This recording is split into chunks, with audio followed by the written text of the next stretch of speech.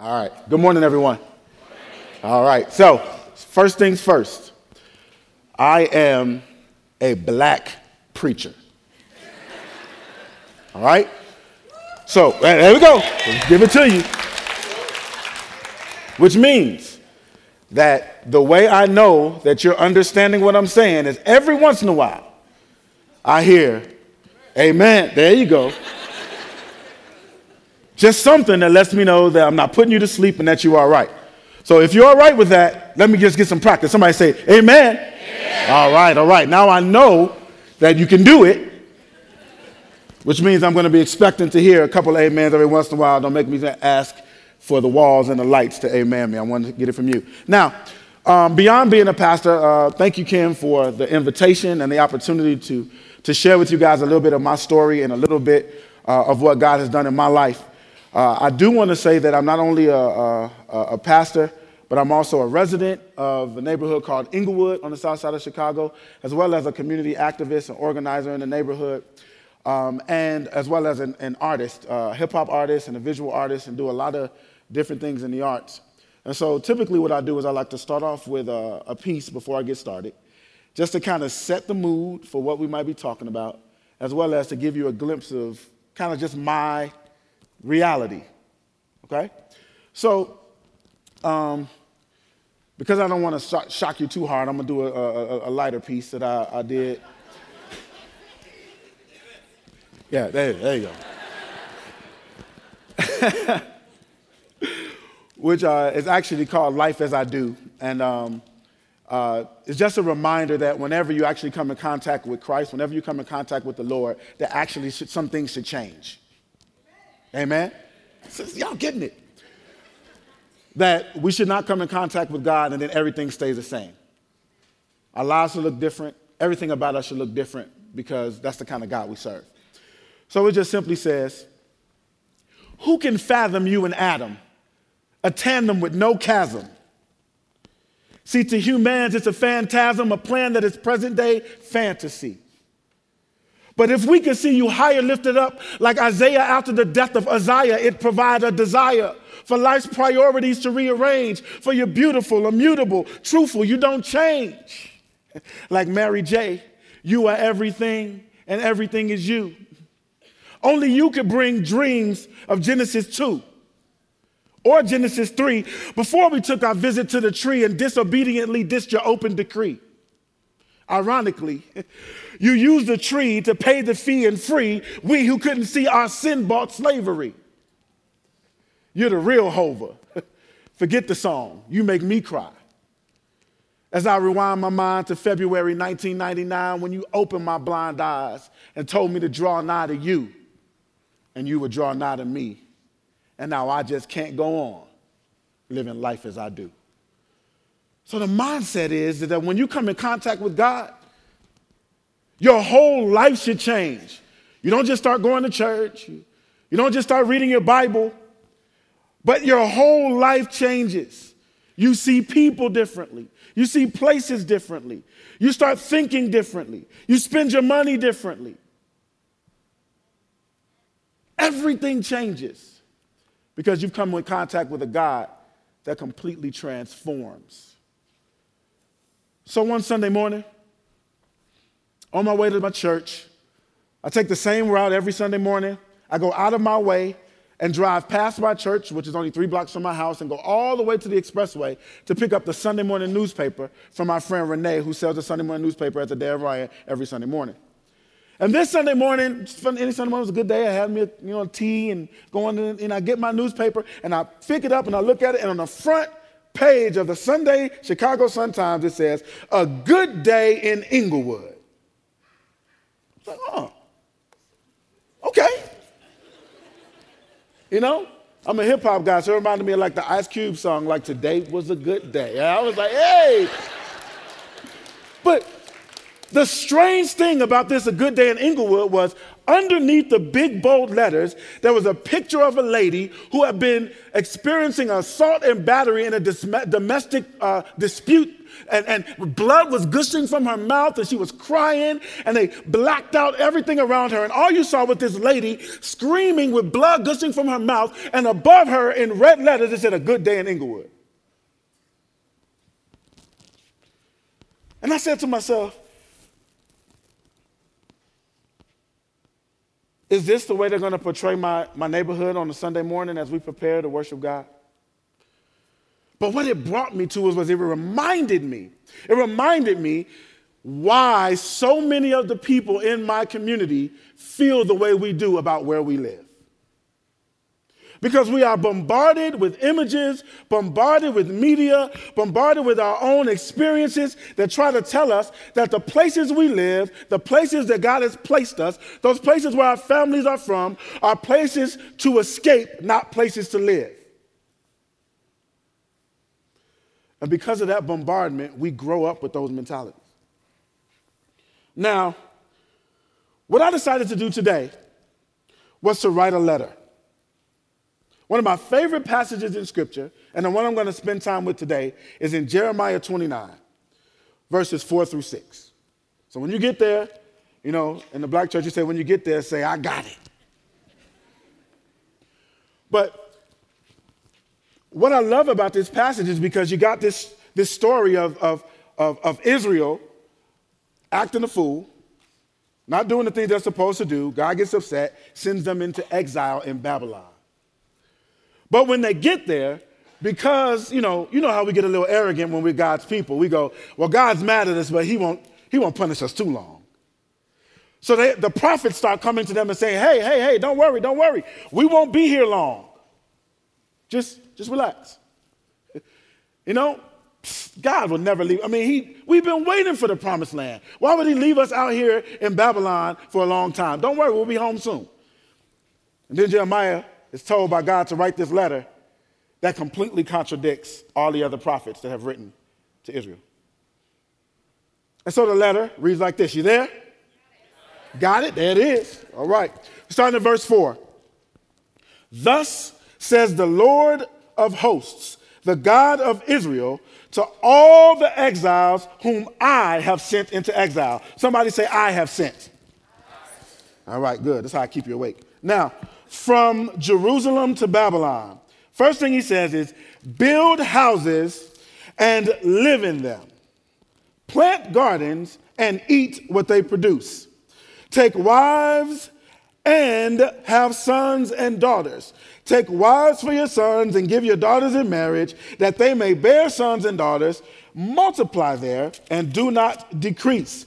But seek the welfare of the city where I have sent you into exile.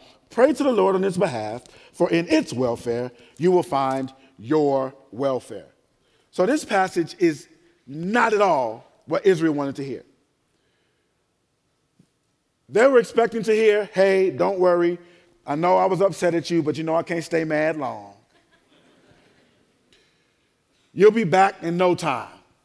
Just deal with your punishment and I'll get you back home in no time. But no, he said, no. Grab a Snickers.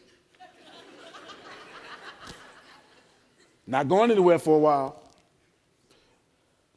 And so I thought, what better way, as I try to explain to the people in my community why I live the way I live, why we do the things the way we do them at Canaan Community Church. I wanted to explain it to them, and so let me write them a letter myself. But the first thing I have to help you realize is because of things like what happened on that Sunday morning with the newspaper, many of the people, including myself, that grow up in neighborhoods like Inglewood, consider themselves living in exile as well. And I'll show you what I mean. We consider ourselves living in a place where nobody else would want to live. We consider ourselves living in places that the rest of society says, you stuck there, huh? That's too bad. So we start believing that we live in a place that's only good to escape. And it starts to breed anger. Because like a kid like me starts asking myself, well, what did I ever do to you, God?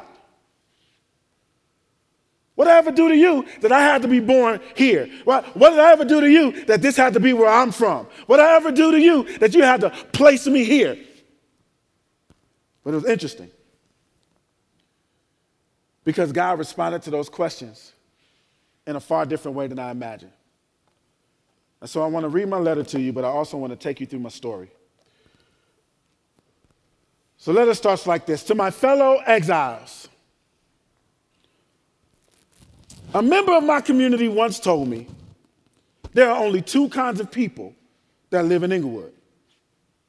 They are people who are here because they have nowhere else to go, and people who are here because there's nowhere else they'd rather be. That made a lot of sense to me. I mean, just about anyone who had seemed or been deemed to be successful had moved away, never to return. Many of the people who stayed around would sit on their porch talking about the good old days, wondering how things had gotten to the point they are now, and saying stuff like, what's wrong with these kids? Well, I stand before you today as one who's actually fallen into both categories. Once a young man itching to get as far away as possible from where I was born, and hoping never to return. But now I'm a grown man who loves Inglewood passionately and could not imagine calling anywhere else home. How does one make such a drastic change? Like, what causes such a 180-degree turn in a young man's perception? Well, I'm glad you asked that question. See, our brother Jeremiah wrote a letter similar to the one I'm writing you today. And in this letter, in the 29th chapter of Jeremiah, he writes words that completely changed the way I looked at what I considered an exilic situation. It helped me understand a little bit of what God was trying to reach through what I thought was unfortunate circumstances. He begins simply by saying, build houses and live in them. Now, I received two lessons from this opening sentence, both of which changed my life forever. Now, I got more in the letter, but y'all mind if I step off the letter for a second and tell you a story? All right. So, I grew up in Inglewood, but the goal was to go as far away as possible. He told you I went all the way to Tuskegee, Alabama. I was trying to go as far as possible from Chicago, Illinois as possible so that I would never have to come back. One day I was going to make it big, get six figures, move my mama with me, and we was going to be all right. Senior year of college, right before I graduate, my mom has a stroke. So I ended up going back to Chicago, moving in with her. I said, I can practice architecture there, no big deal. God allows me to get a nice job working in an architecture firm, get there, do it for about 6 months before I realized, you know what, I hate this job. Quit, found myself in Chicago, back on the south side, living in Inglewood with my mama with no job. My worst nightmares had come true.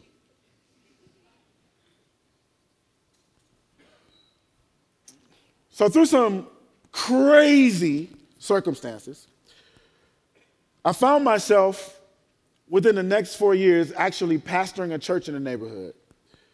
That's a story that one day hopefully will be in a book that you'll have to buy to hear about.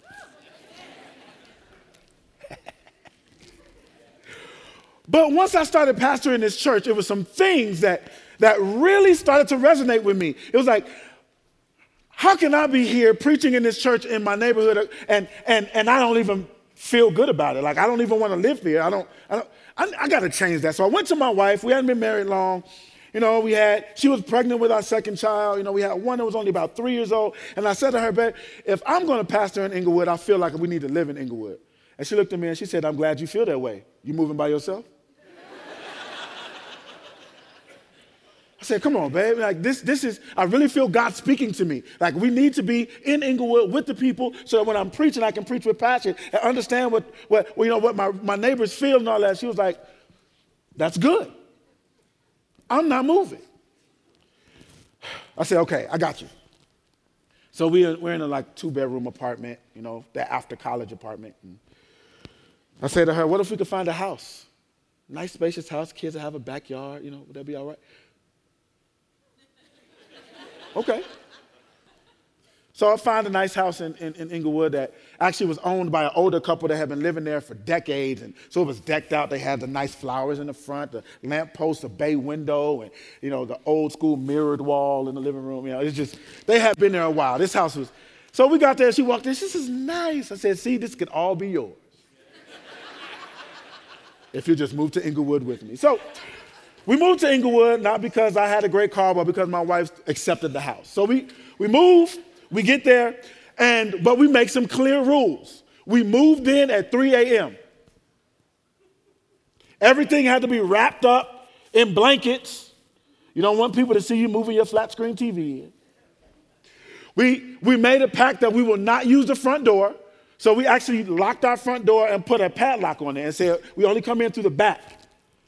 We got a privacy fence. They had a 2-car garage. And so, it was great. I was pastoring. I was teaching school. I was doing all these things. And we would go back and forth, come through our back door and skip through the backyard with the pretty flowers. And everything was wonderful. We lived in our neighborhood for about 6 months. It was great. We were good. My kids are, Daddy, let's play in the backyard. Yay. Everything was great. One Wednesday night, we're coming home from Bible study. I grab my daughters, get them out the car. Come on, babies, let's go in the house. The perfect little couple. And then we get to the door, and right as I get to the door, reach for the handle in the back door, and gunshots ring out like it's loud, like they were right next to me. I mean, this was so scary. That's not stuff I grew up with. It's not stuff that happens all the time. This was not normal. This was not an everyday situation. They can call it Chirac all you want. When you hear gunshots, it is scary.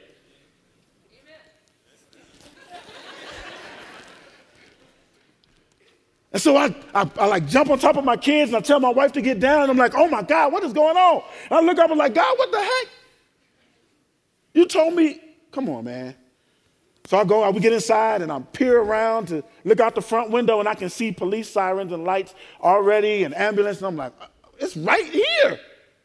Tell my family to stay there and I walk to the front of the house and we had a lamp in our little bay window that was on a timer, so nobody know when you're home and when you're not, I peered over the lamp and looked out, and I could see that the shooting was right next door. Literally the next house over. And I'm like, oh, no, we got to pack up and move. This is crazy. I say, okay, I need to know what's going on before I get all irrational. So I take the padlock off the door, blow the spider webs off the front door, and open up and go outside. And I got 2 options. I got the house on this side where the shooting happened, and I got a house on this side that actually looks just like mine. The lady that lived over there was best friends with the lady that owned the house before me, and they got the same lamppost, same flowers. You can picture it, right? Older couple, same house right next to each other. All right. So I go out the door and I look and I go, okay, I'm gonna ask her what happened. So I walk down and I haven't ever really met her before. We only go through the back door. So I go and I say, excuse me. And she looks, she says, oh, hey, baby, how are you? I'm good. Is everything all right? She's like, yes, are you good? I'm like, yeah. She's like, whoo. That was scary. Did you hear that? I was like, yes. It was right next to me. I didn't know what to do. She's like, whoo. Pastor, I tell you, these things don't happen over here. Now, first of all, I stepped back and I said, Pastor, how does this lady know I'm a pastor? I have never spoken to her one time. But, you brush it off. Anybody can find out you're a pastor. You can go on the internet for that, right? So, you just got, yeah, it was fine. She's like, whoo. Yeah, that's crazy. She's like, this stuff don't happen. She was like, oh, how's the babies? How's Michelle? How's Jasmine? How's Jade? They're okay. Thanks for asking. It's cool. I'm like, yeah. She's like, ooh. Oh, she looked at me. She said, oh, God, you guys are just getting home. Right? It's Wednesday night. You're coming from Bible study. She's like, yeah, because, Mondays and Tuesdays, you usually get home around 3:30, 4 o'clock. When you get home from school, right? You pick the baby. Yes. It's like, okay, can you tell me what happened? She was like, baby, I don't really know. I came out a few minutes ago. She looked and she said, well, why don't you just go ask? Now let me paint the picture for you. Remember, this house looks just like mine. Flowers, lamp posts, bay windows. House on this side, not so much. The porch is leaning this way. There's absolutely no grass in front. It's about 10 guys on the porch playing dominoes all the time. Yeah. She's like, go ask them. And I was like, Go ask them. She's like, yeah, just go. You sure? Maybe they're nice people. Go ahead.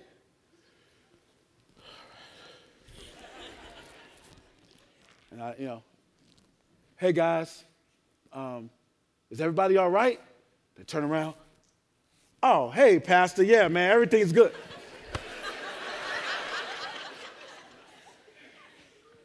Just let it go, right? Okay. So what happened, man? We were just out here playing cards, doing like we normally do. Some guys came across the gangway across the street and just shot up the house. We don't bother anybody. We haven't done anything. We don't know why that would happen. I'm like, so that's not normal for this block. He's like, no, man, you've been over here for a long time and nothing happened. I've been living here my whole life, man. We know everybody. We run this block. Oh, okay. Well, what do you mean you run this block? They're like, man, we know everybody. We take care of the kids. There's always kids outside playing. We take care of it. I'm like, well, what do you mean you take care of it? And they're like, yo, tell them about the car. I'm like, yeah, tell them about the car. Yeah, all right, Pastor, man, it's crazy. So there's this guy who used to ride up and down the block, zooming. I mean, like doing 40, 50, 60 miles an hour down our little residential street. We got kids out here playing, and so we playing dominoes, and we yell, hey, man, you better slow down. But, he was in the car, so he ain't really paying attention to us. So he just, keep on driving. Then he started doing it on purpose. And we was like, all right. I said, well, what y'all do about it? They said, we caught him. What you mean you caught him? It was like, oh, easy. It's a stop sign right here. So he pulled up to the stop sign before, one of us came out and stopped in front of the car. Like, man, look, you better slow down on our block. We don't play that. It was just one person. He didn't really trip over that. But he got angry. Man, if you don't get out of my way, get out the car, man, you better get out of my way before I run you over. As soon as he steps out the car, they said about 40 dudes came running out. Oh, he tries to get back in the car to drive away. They said, we started rocking his car back and forth. I said, well, what happened? They said, shoot, we flipped it over. Oh.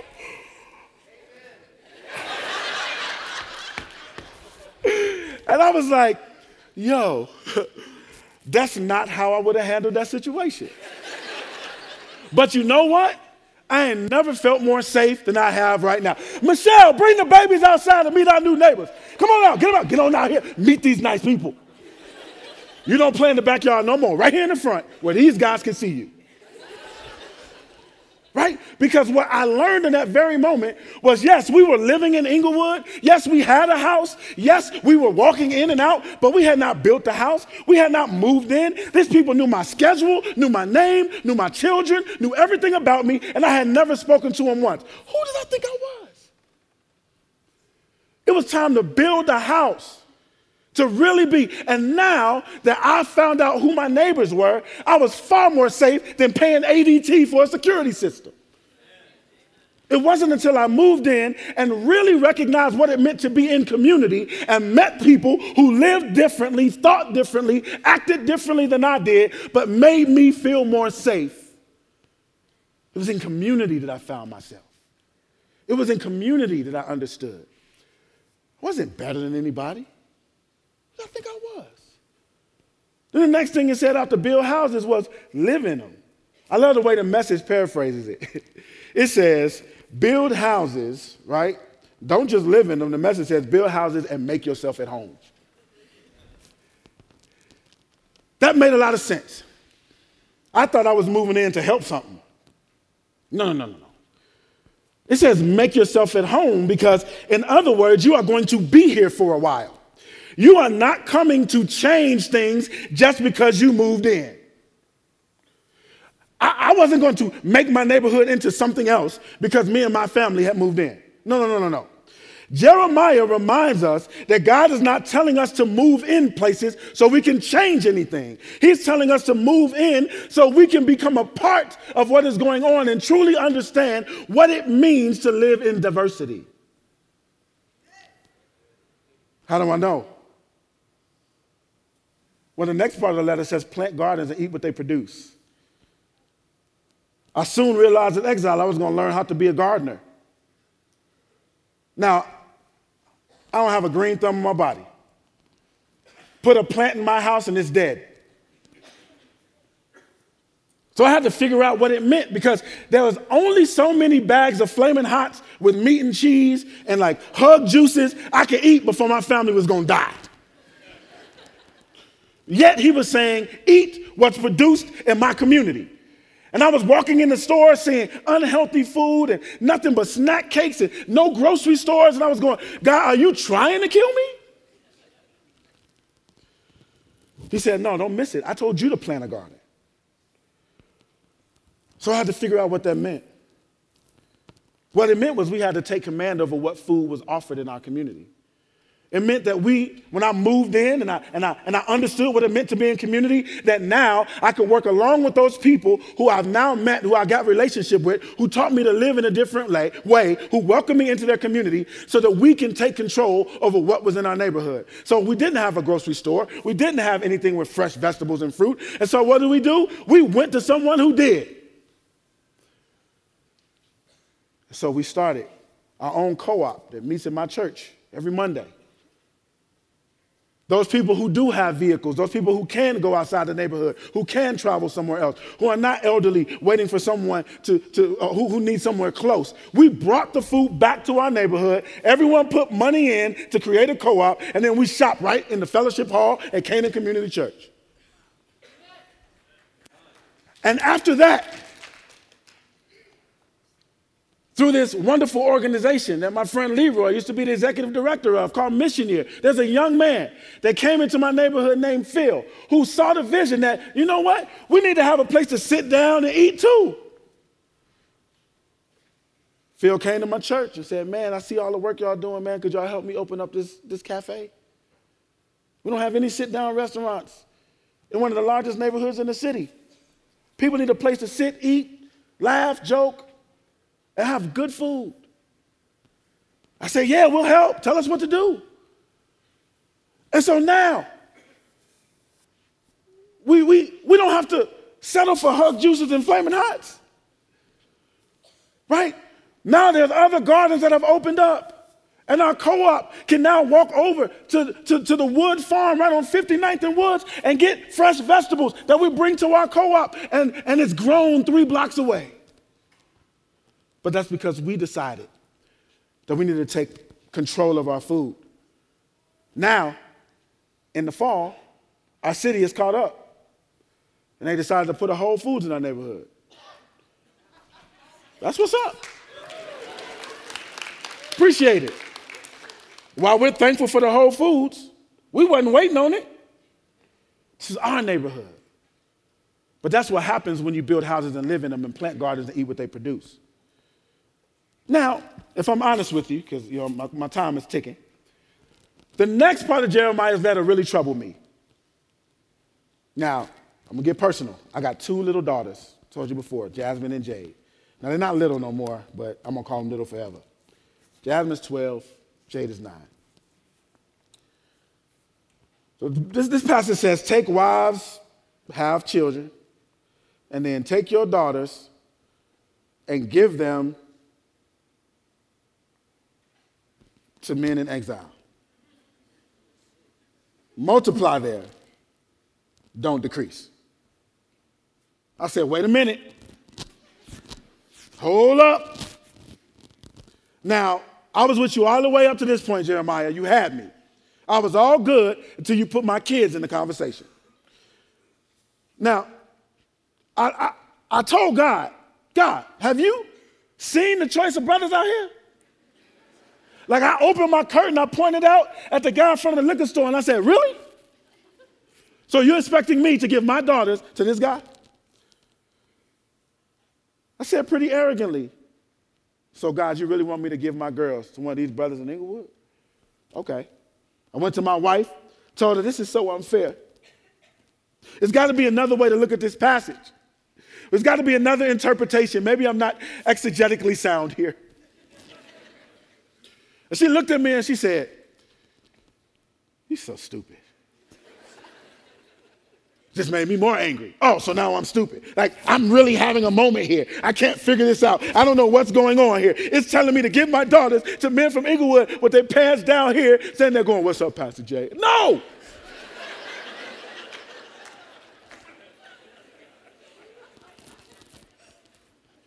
So I looked at her and said, okay, Miss Theologian, who knows everything about the Bible, who's been to seminary. Not like I've been to seminary or anything. You tell me what the passage is saying there. And as a true sister would, she looked at me and she said, stupid. Have you forgotten that you're from Inglewood?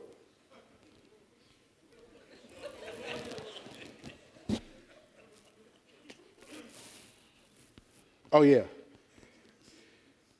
Somehow I have forgotten that just 10 years earlier, there was some man looking out his window at me with my pants down, big book back on, headphones on, listening to Wu-Tang Clan.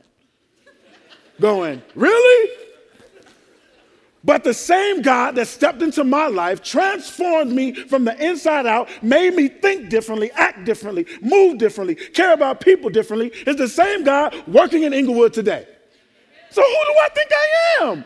No, wake up. The same God that changed me is the same God that will work on these young men. But guess what else I learned? I truly learned it. It hit me like a ton of bricks.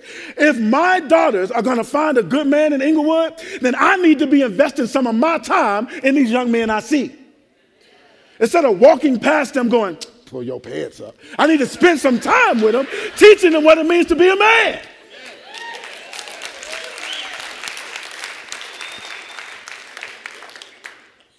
Can't just walk past and shake my head. I had a vested interest in how these brothers turned out, right? Now, I don't know who or if my daughters will choose a mate one day, but I promise you this much. I will be involved in the process of making sure there's a good crop to choose from. Because that's what it means to build houses and live in them, to plant gardens and eat what they produce, to have sons and daughters and marry them and multiply. Once I understood this, the next part of the letter made perfect sense. And it's with this new understanding that I can close out for you. Jeremiah goes on to say, seek the welfare of the city where I have sent you into exile. Pray to the Lord on its behalf, for in its welfare you will find your welfare. It made perfect sense. If I care about exile, then I care about myself. Because when exile does well, I do well. It made sense. When we truly moved into Inglewood and got to know our neighbors and decided to make ourselves at home, to really move in, guess who felt more safe? Us. Once we started the co-op in our neighborhood and opened the Kusanya Cafe along with our neighbors, guess who else was receiving healthy food? Us. Right? When I recognized my responsibility to the young men in my neighborhood and stopped seeing them as thugs, but young men created in the image of God, guess who benefits when one of these young men truly understands who they are and created in the image of God? Us. It hit me like a ton of bricks. God's not asking us to move into Babylon to be its savior. No. He already took care of that with Jesus. He's asking us to move there because our future is intimately tied into those around us. Because when one suffers, we all suffer. When one prospers, we all prosper. So yes, God commands us in verse 7 to seek the welfare of the city. Pray to the Lord on its behalf. In its welfare, you will find your welfare. This is great. All of us agree with this verse. The problem for us is not verse 7. It answers the easy question. What do you want me to do? You know, we like to fix stuff. What do I do, God? It's not verse 7 that's the problem. It's verses 4 through 6, which answers the terrifying question of where do you want me to do it and with whom do you want me to do it? It's easy to seek the justice and the welfare of the city if I can be with the people just like me. It's easy to do justice and love mercy and walk humbly with my God if I don't ever have to be around anybody that makes me uncomfortable. My fellow exile. Yeah, you. God has commanded us to love the people and places of exile in our own cities. But guess what? Not from a distance, from within. Therefore, I close this letter with a challenge to you. Will you stop only asking God what he wants you to do and begin asking him where he might want you to do it and with whom? Will you stop only asking God what you can do to change the world and start asking God where and with whom in the world you might be changed the most? Will you stop asking what will make the biggest impact and start asking where and with whom in the world will the biggest impact be made on you? Stop asking God what's the most comfortable fit for you in ministry. Start asking where you can go to be with those who make you feel the most uncomfortable. For nowhere in Scripture has God ever called us to be comfortable.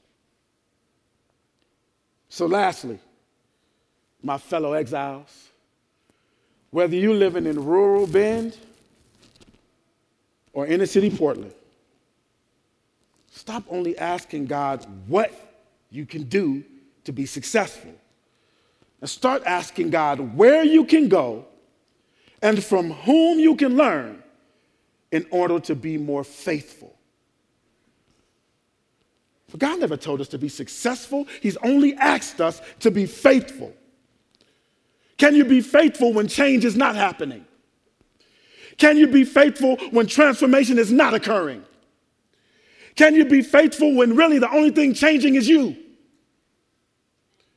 Can you be faithful when you move in thinking that everything's going to be different and everything's the same and you haven't moved?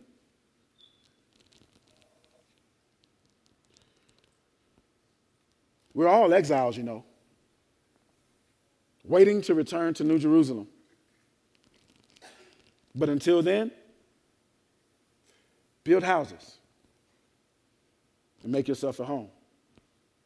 Until then, plant gardens. Eat what they produce. Until then, create families. Seek friends. Be intentional about being around people who will make you uncomfortable, who think differently than you, who would vote differently than you, who would spend their money differently than you, who would be a different experience for you. Because if you seek the welfare of the world in which he has placed you, it is in that welfare that you will find your own. So I say to you, Antioch, will you not be a place that's only about what you can do? To start being people who care about where God wants you to do it and with whom he will want you to do it with. Grace and peace, signing off. Pastor Jonathan Brooks, your fellow exile.